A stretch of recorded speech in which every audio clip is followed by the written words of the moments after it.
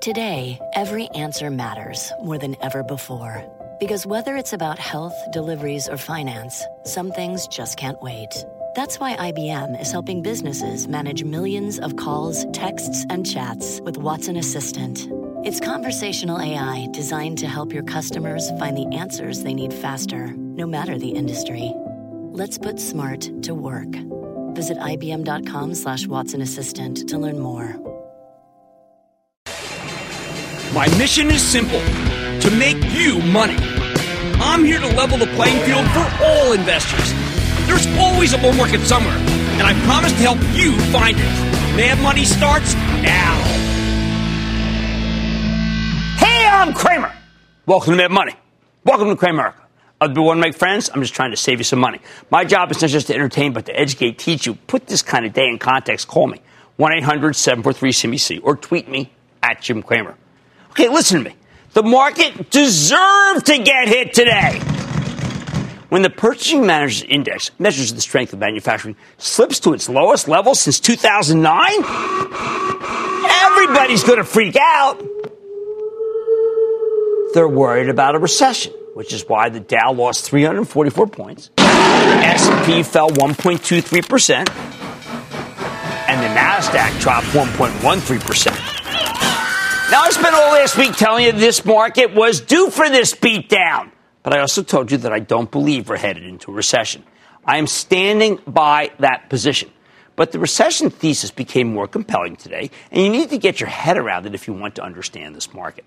So let me lay it all out for you. One place. The single biggest prop behind the recession thesis is the president's trade policy. But maybe not the way you think. Trump's tariffs on Chinese exports have done real damage to the Chinese economy. It's the second largest in the world. As China falters, it is taking the rest of its trading partners with it, especially Europe. Throw in worries about Brexit, along with a lack of fiscal stimulus from Germany, and you've got a worldwide slowdown going. It's one that we might not be immune to. The logic here does sound pretty airtight, doesn't it? So then how come I'm not more worried about a recession than everybody else? Well, it's the last step, yes. There is a worldwide slowdown, but I don't see it doing as much damage here. If we were an export-oriented manufacturing economy in the United States, well, we'd be in a lot of trouble. But we have a service-driven economy. 2/3 of our commerce is non-industrial domestic. We're a late-stage capitalist country. Only our exports are really vulnerable, but our manufacturing base has already been devastated years ago. What do we actually sell to the rest of the world? Airplanes and automobiles. And look, a big export, maybe the biggest, is the Boeing 737 MAX. That's grounded. Think about that. General Motors, it's on strike. Think about that. So when you see that hideous Purchasing Managers Index number today, you need to take those two factors into account. I don't think people did. I think they explain a lot of the step down that we're talking about. In other words, we are not going back to the 2009 economy. That's the worst since the Great Depression. Frankly, I doubt our exports could take us down like that. They're too small, lucky or not, I guess, to do all that much damage. That's why I want to put today's action in a different context from what you might have heard. We got hit today because we were due for a pullback. Think about it.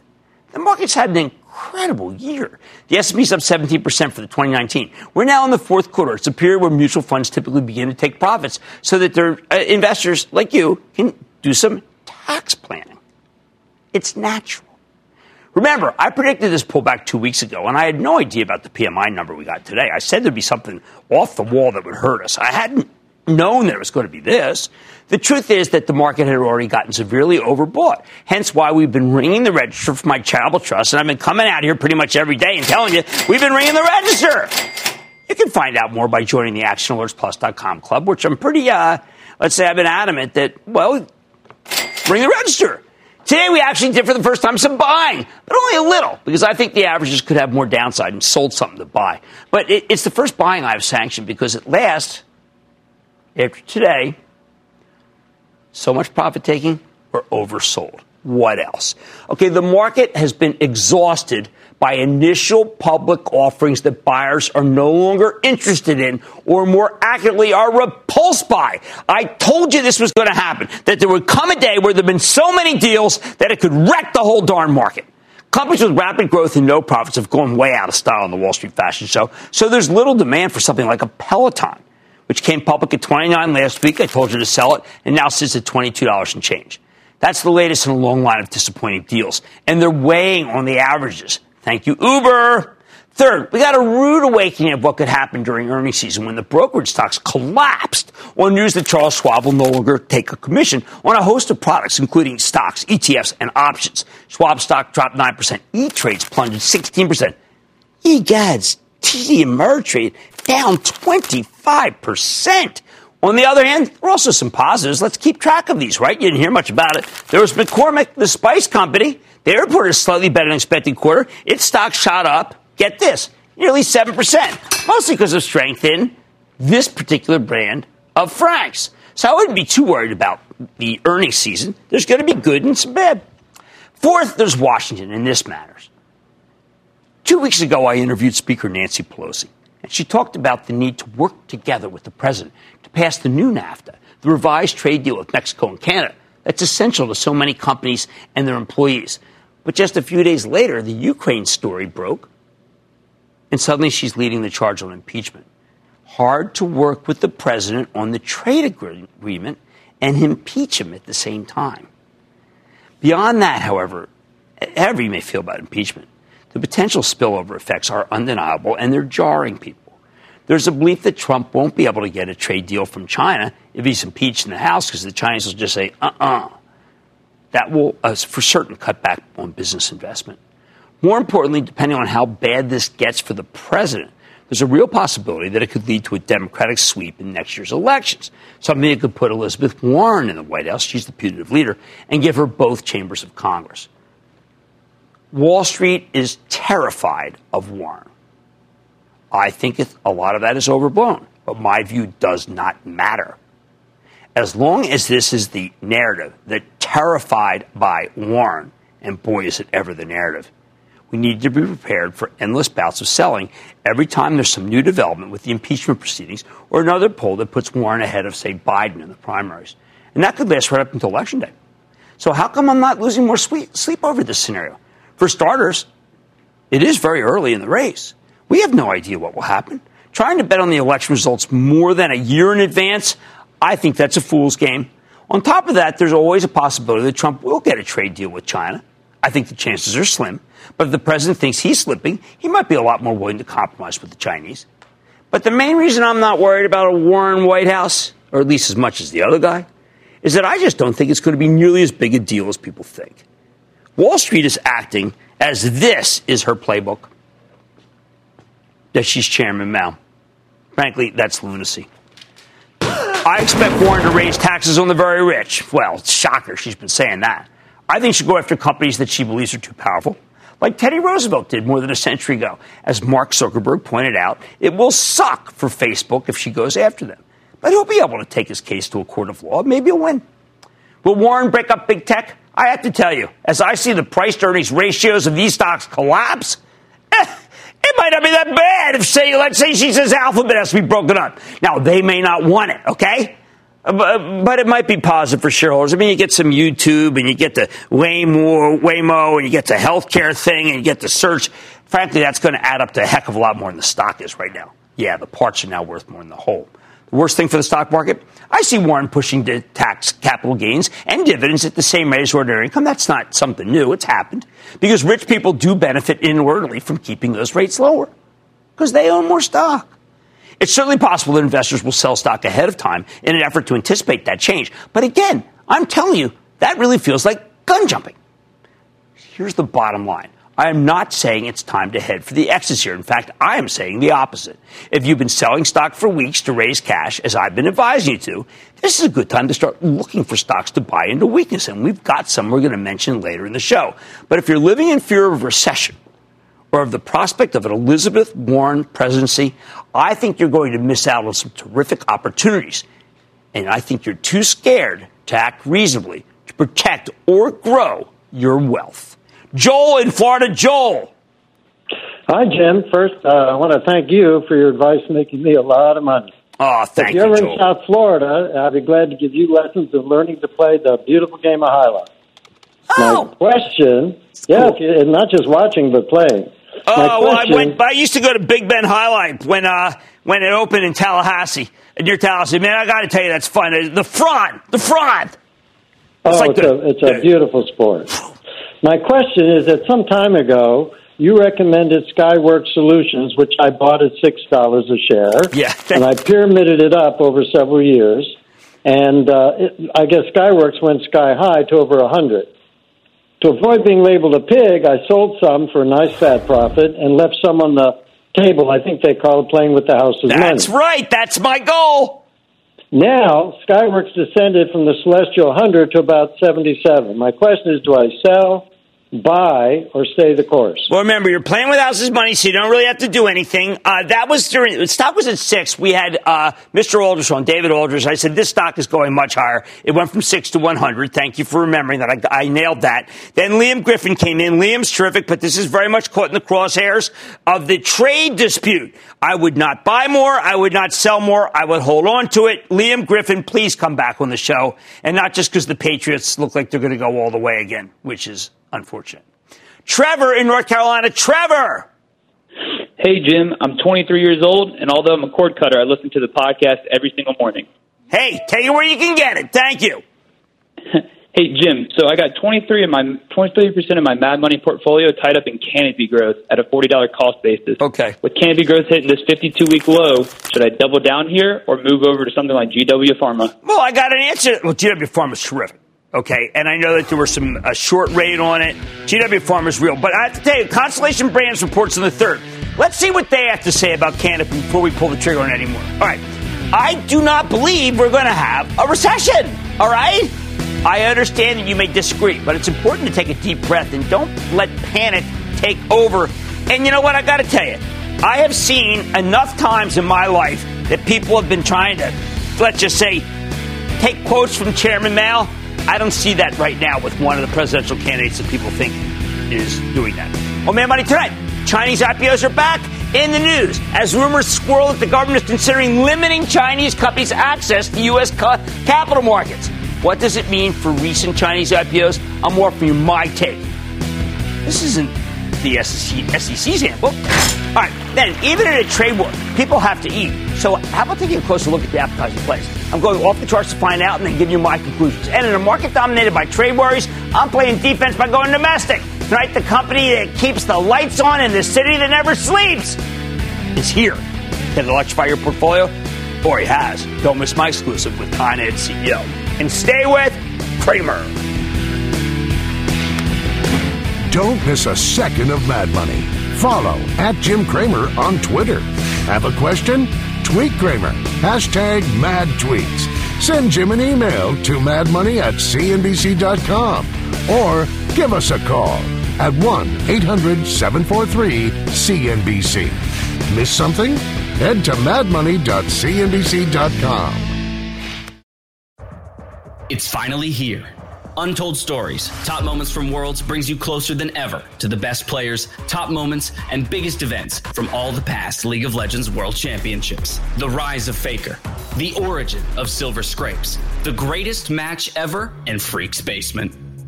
We've got all these stories and so much more. Untold Stories, Top Moments from Worlds. Listen for free, exclusively on Spotify.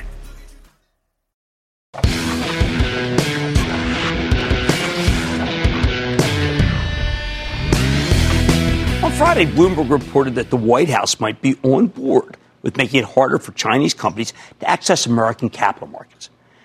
But yesterday, Peter Navarro, arguably President Trump's most hawkish trade advisor, came on Squawk Box, walked it back, calling the story fake news.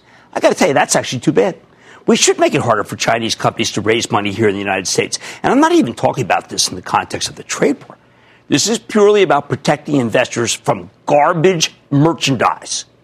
What we need is a moratorium on Chinese IPOs. As I've been telling you for ages, companies from China keep coming public here in the United States.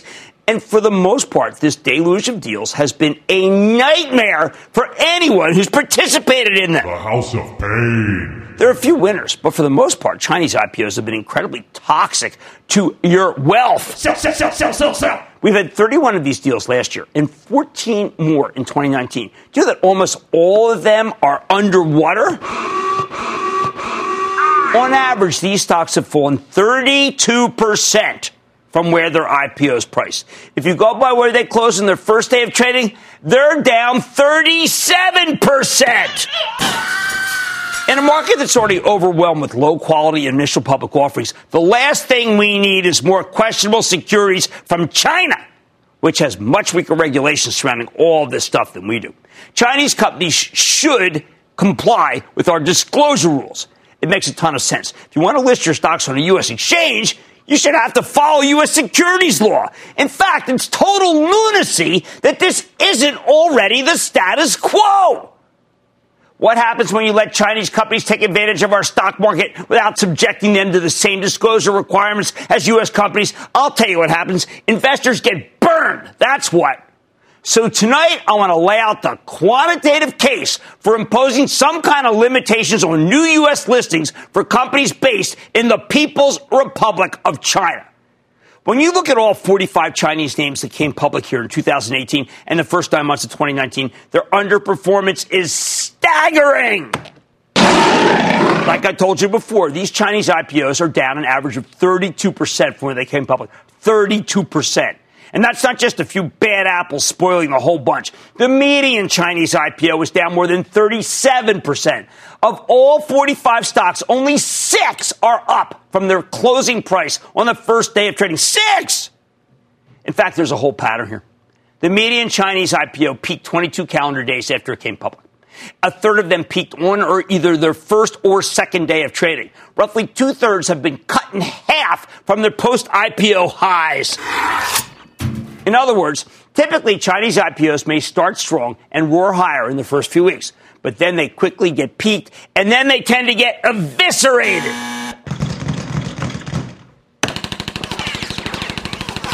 When you look specifically at the class of 2018, there were 31 deals. Only 3 of those stocks are now above their IPO price, and this has been a good market. Only 3.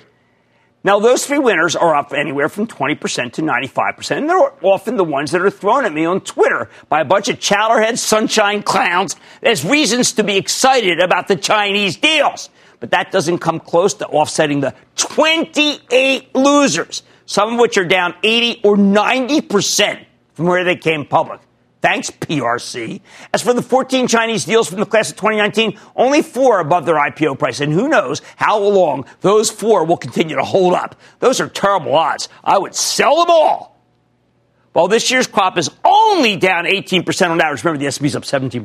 This is only down 18%. The median is much worse, down 32%. More than half of these stocks peak within a week of coming public. I think the 2018 vintage is doing worse simply because those newer names haven't had as much chance yet to disappoint you.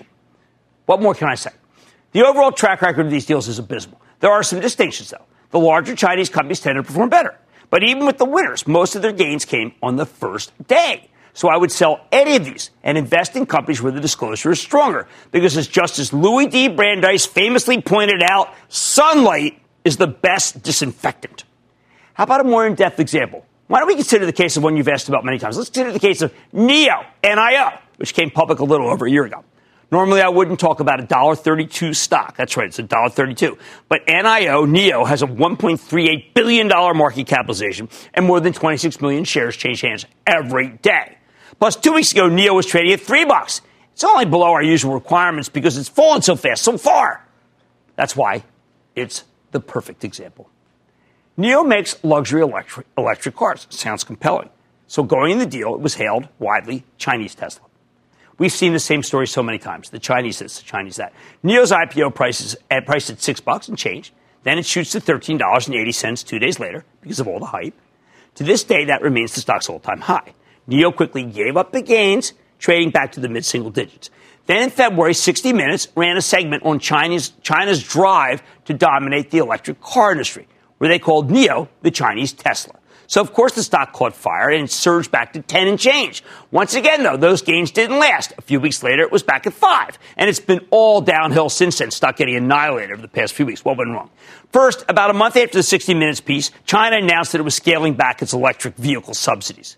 Very bad news for NIO. Then in June, they had to recall nearly 5,000 vehicles after a number of them caught fire. Suboptimal. Finally, last week, the company reported a much larger than expected loss. Now you have all sorts of analysts speculating that NIO could run out of cash. When, a matter of years? A matter of months? How about weeks? Meanwhile, the actual Tesla has built a factory in Shanghai. It's getting ready to take China by storm. This is a textbook example of how people get burned by Chinese IPOs. The bull thesis for NIO could be boiled down to a single sentence. Chinese Tesla is a great elevator pitch, but there was no underlying rigor.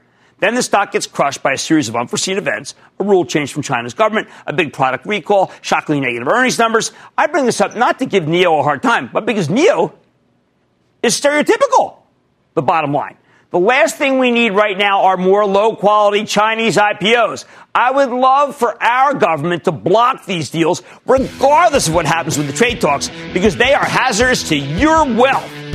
But even if these Chinese IPOs keep coming, you can avoid getting burned with this one simple trick. Just say no. Stick with Cramer. Support for this podcast comes from Pluto TV. Need an escape? Drop into Pluto TV for a world of free TV. Stream hundreds of channels and thousands of movies and shows all for free. Yeah, free. No subscriptions, no fees. Imagine 24/7 channels of Narcos, CSI, Star Trek, Survivor, and everything else from hit movies to binge-worthy TV shows, the latest news, live sports, comedy, and more.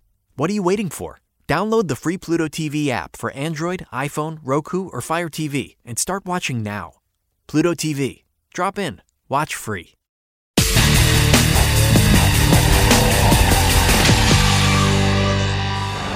I keep telling you, this market's turning vicious, at least for the moment. And that means you need to get a little more selective about the stocks you own. You want companies that can thrive even in a time of uncertainty, even if the trade war drags on, even if the political fallout from impeachment makes American businesses gun-shy about spending money. So what might be worth picking at here? Consider some of the better-run fast food chains with stocks that have been holding up pretty well of late. Remember, the consumer economy is still in very good shape. The weakness here is mostly on the enterprise side of things. We've seen solid retail sales and discretionary spending numbers, some of the best in years. Job market is incredibly strong, best in 50 years. Wages are rising somewhat, although not so much as to be inflationary, so the Fed can cut rates. In short, the consumer has money to spend, and everybody needs to eat. But just like in every other sector, it pays to be picky with the restaurants, which is a prevailing theme in today's market. Now, some of the sit-down places like Dine Brands, think IHOP and Applebee's, Dave & Buster's, Darden, Brinker, they've all struggled to bring in customers of late. The fast food chains, on the other hand, have lines out the door because they appeal to more value-conscious consumers. That's why tonight we're going off the charts with the help of Bob Lang, the founder of ExplosiveOptions.net, as well as being the brilliant technician in the all-star team behind TheStreet.com's Trifecta Stocks newsletter. And he's also the author of Know Your Options. We're going to get a better read on three of his favorite fast food stocks, McDonald's, Chipotle, and Jack in the Box. McDonald's and Chipotle particularly intrigued me, so I'm going to spend some more time later in the show addressing why I like them long-term and short-term. Let's start with the daily chart of McDonald's, which got slammed today after J.P. Morgan published a pretty negative note predicting that the same-store sales would come in weaker than expected this quarter.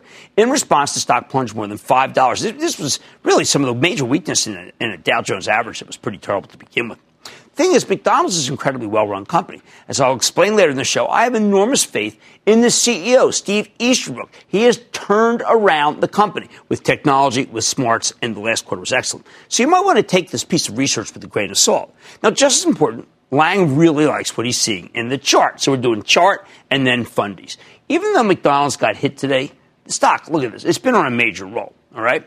It's up more than 17% for 2019, not bad. So far, it's made a series of higher highs and higher lows. Lang points out that every time there's been a dip in this one, that dip has been a buy. And as you can see, every time. And this time, well, let's just see. Last month, McDonald's broke down below its floor of support. That's the 50-day moving average, which is the blue line, and currently at 214. And this is what often happens to stocks without a strong floor. Still, Lang thinks the pullback smells like an opportunity. The moving average convergence divergence, or the MACD line, which is right here, that's an important momentum indicator. It recently made what we call bullish crossover. That's where the black line goes above the red one, and it's a pretty reliable signal that the stock is ready to head higher. There's been no degradation, that it still continues to work. Plus, the Williams R percentage oscillator, remember we have Larry Williams who did some of this stuff. This is his oscillator, measures when a stock has gotten overbought or oversold. It now shows at last McDonald's in the oversold territory, which has always been a buy indicator. It's come down too far, too fast, due for a bounce. What if we want something less ambiguous? Okay, now here's my absolute favorite. Chipotle. Look at this thing. Remember, again, doing chart first and then later on fundies. This just exploded higher. It's up more than 90% year to date. And I think a lot of it is the brilliant leadership of CEO Brian Niccol and the fact that the company's finally gotten over all those healthcare worries from a few years ago. Remember, American public thinks about 18 months and then they forget. It's just the way it is. It's that far in the rearview mirror. Chipotle remains one of the great growth stories out there. Company invested heavily in technology, get those lines moving faster, and process more customers. They've cleaned up the stores. They're rolling out lots of enticing new menu options, irresistible carne asada.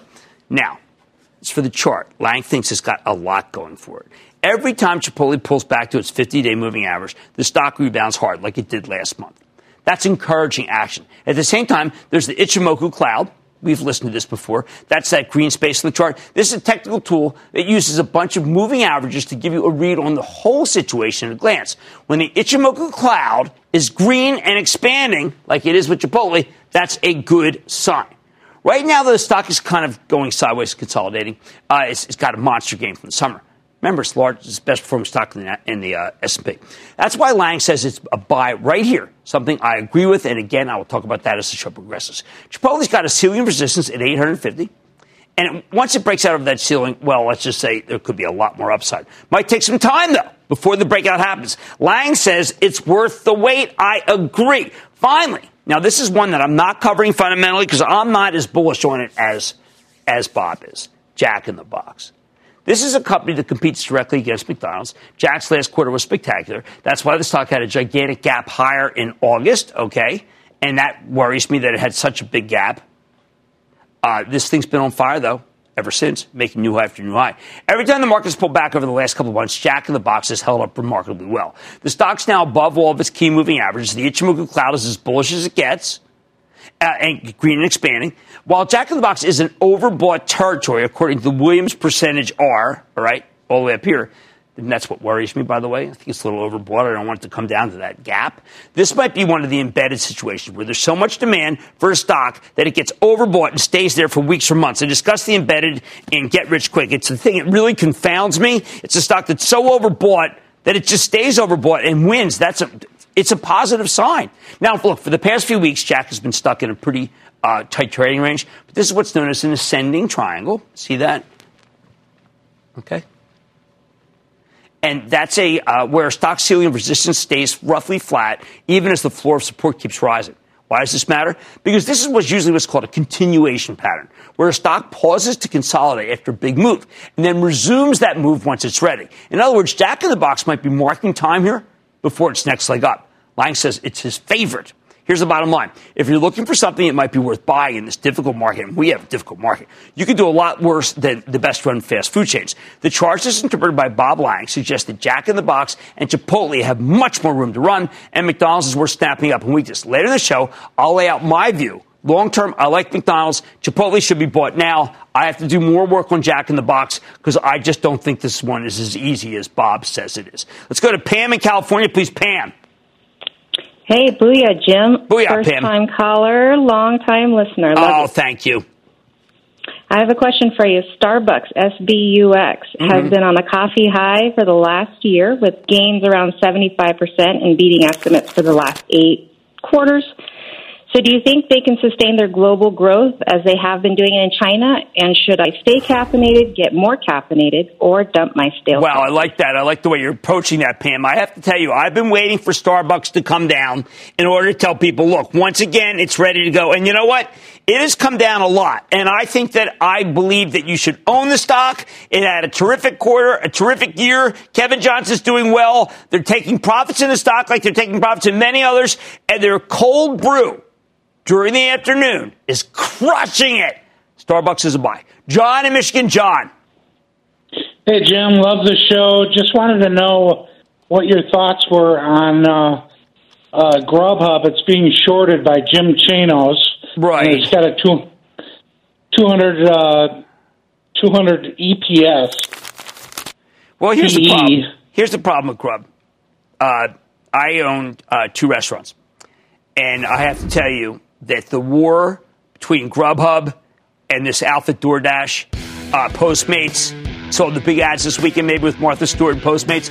It is just too difficult for anyone to make money in that environment. The other 2 guys are private. They can lose all the money they want. So Grub, as much as it's very well run, and I happen to, and as everybody knows, because we've had management on, I think Matt Maloney's terrific. I think that business is too hard, even for someone as good as Matt. Always welcome on the show. All right, don't let the market pull fast for you. You need to get more selective about what you own, and the chart suggests Jack in the Box, Chipotle, and McDonald's can thrive in uncertain times. 2 out of 3, I agree with. Much more Mad Money Ed. I'm looking for a surge of profits in my exclusive with the CEO of Con Ed. Oh, boy, talk about something you can own. Then, on a hideous day, one of the hardest hit pockets is also one of the best long-term plays out there. So what should you do with some of these restaurant chains? And, of course, we'll take all your calls later. Tonight's edition of the Lightning Round. So stay with Cramer.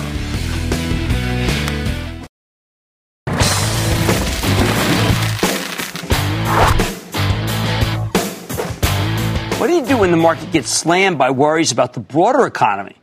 Well, classically, you pile into the defensive stocks, the ones that can do just fine in a slowdown, like the utilities. What is the strength in Consolidated Edison, Con Ed for short, our local utility in the New York metropolitan area? Here's a stock that's up 23% for the year, including a 10% gain since the end of July. And you know, I've been telling you over and over again, this is the utility to own. Now, at these levels, Con Ed is selling for 20 times next year's earnings, 3.1% dividend yield. But some analysts think it's got more room to run, especially if long-term interest rates keep plummeting. Hey, just last week, KeyBank upgraded the stock to overweight, arguing that Wall Street's attitude toward the company is too negative.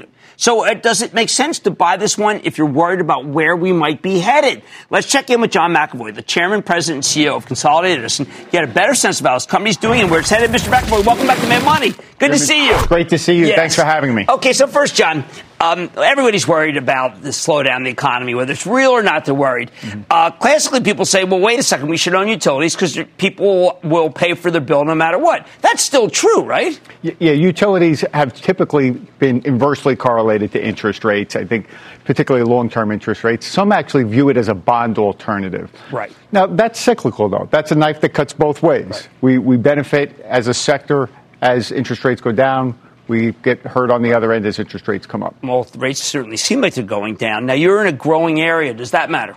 It does, and there's growth in many different ways. The transition to a clean energy economy that we're pursuing in New York really provides significant opportunities for investment that will help benefit our customers. We work to make sure that all of our investments are optimized to the value of customers and adopt things like solar panels, battery storage, electric vehicles, and energy efficiency. All right, so typically I would say, well, wait a second.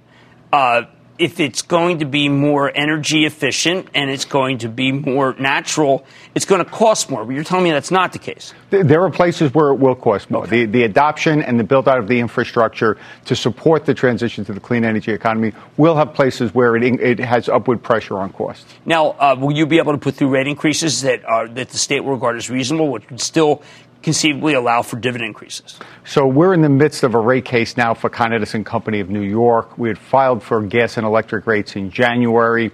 We reached an agreement in principle in early September, and we're working through the details with the parties. Those are all confidential at this point, but we expect that we'll have a joint proposal ready to issue by the end of this month. Historically, if you get that kind of joint proposal, would there be room historically to raise the dividend? So historically in New York, if you get a joint proposal, it usually crosses the finish line. I can't think of any exceptions in recent history. And that will give us the support that allows us to continue to invest and support dividend growth. I don't predict what our dividend will be next year, but we've got 45 consecutive years of dividend increase, the longest of any utility in the S&P 500. That's why we've been backing you. It's axiomatic that this is the one to buy. Now, when you save on energy, who benefits? So the environment benefits, the customer benefits, and it allows us to invest less in the system, which is another way that it feeds back to the customer. Okay, so what do I have here that would actually make it so that maybe energy use will be lowered? So this is a device that we're currently making available to electric vehicle users. It plugs into the data port of an electric vehicle. And if you charge within our service territory and enroll in our program, if you charge between midnight and 8 a.m., you'll get a 40% discount on the electric price. For a typical EV user, that's $500 a year, plus the enrollment bonus of $150. And it's better for the stakeholder, which is that we think is very important in the pivot in 2019, the Earth. The Earth right. is, and there, to some degree, you're actually at odds with the administration. Because you don't think what the EPA is doing or has been ordered to do is the right thing versus these kinds of things. Yeah, this is particularly attractive because as more and more electric vehicles roll out, part of what's we're going to need to make it successful is to ensure that there are incentives to charge them during off-peak periods. That'll limit the amount of infrastructure investment that has to be made and make sure we're getting electric generation prices at what is typically the lowest part. The part that you referred to in the EPA, we have opposed the relaxation of upstream natural gas rules that were recently opposed by the EPA. We think natural gas continues to be part of the solution, the bridge to the clean energy future. And when we see that there are things being relaxed, it's inconsistent with our approach of minimizing exposure emissions wherever possible. Okay, but let me just push back and say, listen, if I'm not in the Con Ed area and I want bigger dividend increases, why don't I support what the president wants? So I think if you look in detail at those proposals, they will tend to be utilized by relatively small companies, the ones that are on the margin. Right. We don't expect it will have a significant impact on the overall industry. Now, when we think there's been a big increase in cyber terrorism, and I have to believe that we have all these companies on, you put your stuff in the cloud, and then maybe you're driving around and they hack the cloud. I mean, to me, Con Ed, no, I don't want to be specific to Con Ed, but a utility, the bad guys would like to knock out a utility, I think. And, we've seen whole country's been plagued by knocked out of utilities. Sometimes I think it is cyber terror. How do you stop these guys? Yeah, so we consider that we are a high-profile target for them, and we act accordingly. We are very focused on reducing the cyber threat. We have a 4-stage philosophy: prevent, detect, mitigate, and respond. Prevent means having secure firewalls, good cyber hygiene, and testing that with outsiders on a very regular basis. Detect, many times when there are intrusions, the people have been in your system for many months before they actually act. They're collecting data. They're looking at patterns. So having detection mechanisms to know that somebody has intruded into your system is very important. Mitigate means that you're able to respond. You know how to isolate parts of your system. You know how to operate without those parts of the system. And then recover means that you have the resources in the plan ready to get back to full strength. Our industry has one particular thing. We have what's called cyber mutual assistance.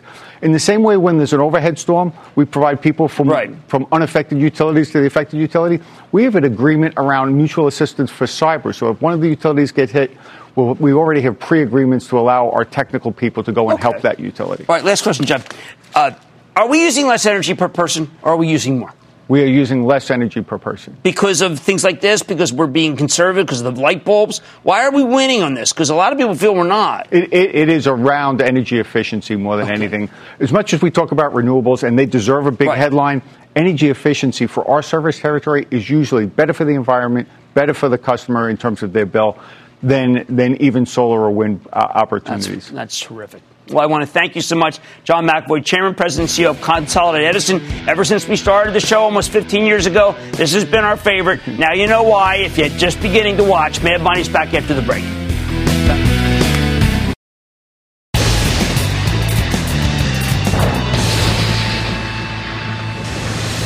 It is time. It's time for the light.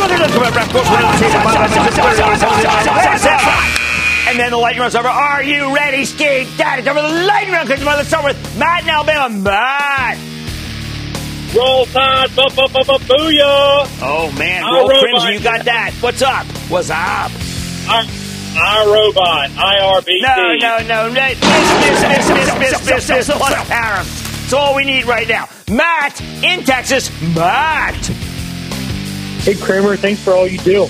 Quite welcome.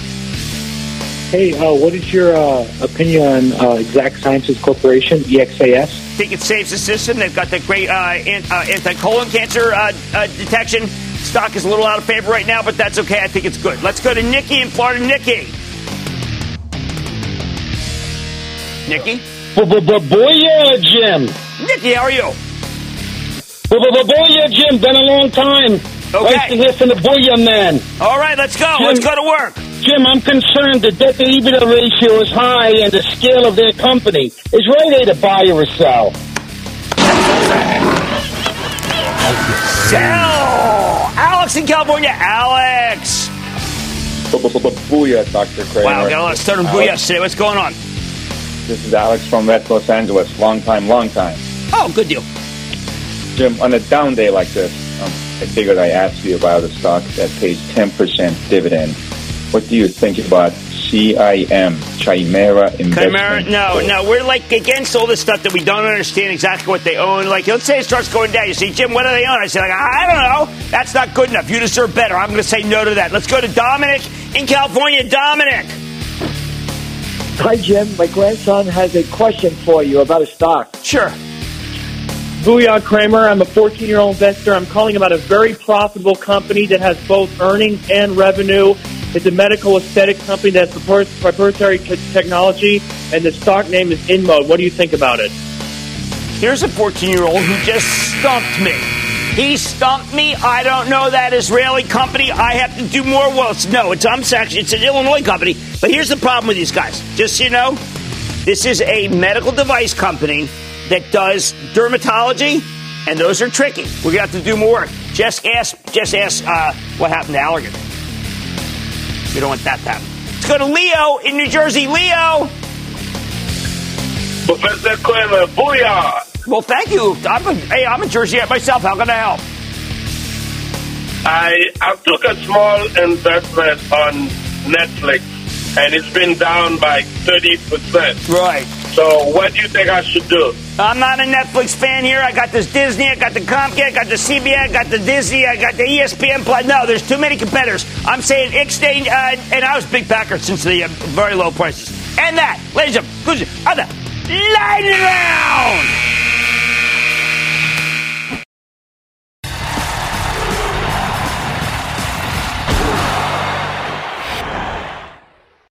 As I mentioned earlier when we were doing off the charts, one of the hardest hit stocks today is also one of the best investments every year, McDonald's. Why was it down 2.6%? Because J.P. Morgan put out a piece of research arguing that McDonald's third quarter results will come in weaker than expected. Now, despite a very strong labor market and very little expansion in the industry, these are two good things for McDonald's. J.P. Morgan is confident the estimates are too high. According to the tracking service they use, things have deteriorated year over year, and McDonald's is losing market share to independent competitors. It gets worse. While delivery could be a major opportunity for the Golden Arches, J.P. Morgan's research says that it might be a little more complicated than that. McDonald's partnered with Uber Eats to do delivery. Uber Eats used that money to build out their platform. And now they've added thousands of other restaurants that compete very effectively against McDonald's. In other words, they may have sowed the seeds of their own destruction. At the very least, in an environment where everybody delivers, it's much less of an edge. I got to tell you, I think this is really a tough kind of call. Even J.P. Morgan acknowledges that. Despite all these negatives, they still rate McDonald's a buy. Holy cow! But I get it. I think McDonald's is a buy, too, as did Bob Lang earlier in the show. There's just one problem. Do you know that almost every single firm that follows this stock has a buy on it? And when I see that, that's an accident waiting to happen. If any of these other analysts do their own checks and they get similar results, they're likely to downgrade.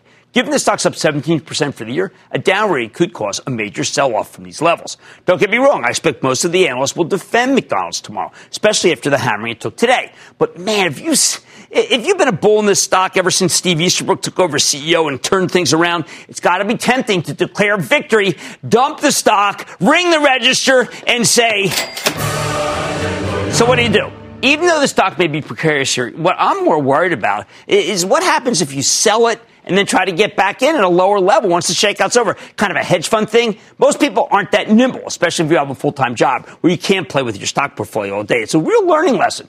Can you get out, get back in? Plus, we can't even be sure that J.P. Morgan's bearish channel checks are correct. I couldn't even tell you how many times I've seen these kinds of projections go totally off the rails. Happens all the time. In the end, I like to zig when others zag. This morning, the calendar changed. That's right, we're now in October. And that's when you reach October, money managers start piling into the year's biggest winners. They want to show investors they were smart. when they reveal their holdings, you'll know, wow, look what they own. Right now, there's no bigger winner in the S&P 500 than Chipotle. It's up 92% for the year. I think a lot of the weakness that we hear about McDonald's may have to do with a lack of promotions that are compelling. Chipotle's the opposite. It's got a terrific one-timer, carne asada, a tender hand-cut steak. I have already had 2 of them. And most importantly, it has teamed up with DoorDash to expand its delivery capabilities in a new system. Look, in New York, just even a couple of months ago, you could not get Chipotle delivered. Now, there's parts of the city covered. I think they're taking share from everyone, although I respect what Yum Brands has been doing here. I mentioned earlier the delivery business is a cutthroat business. Don't own the delivery companies, own Chipotle. So if you want to buy a restaurant right now, you want to buy a stock, I go over McDonald's with Chipotle. But if you're a long-term holder of McDonald's, I'm telling you to ride out the weakness, because even if something's wrong, I'm confident Steve Easterbrook will fix it. Yes, he's that good. And that, not the chart, is what matters. Stick with Cramer.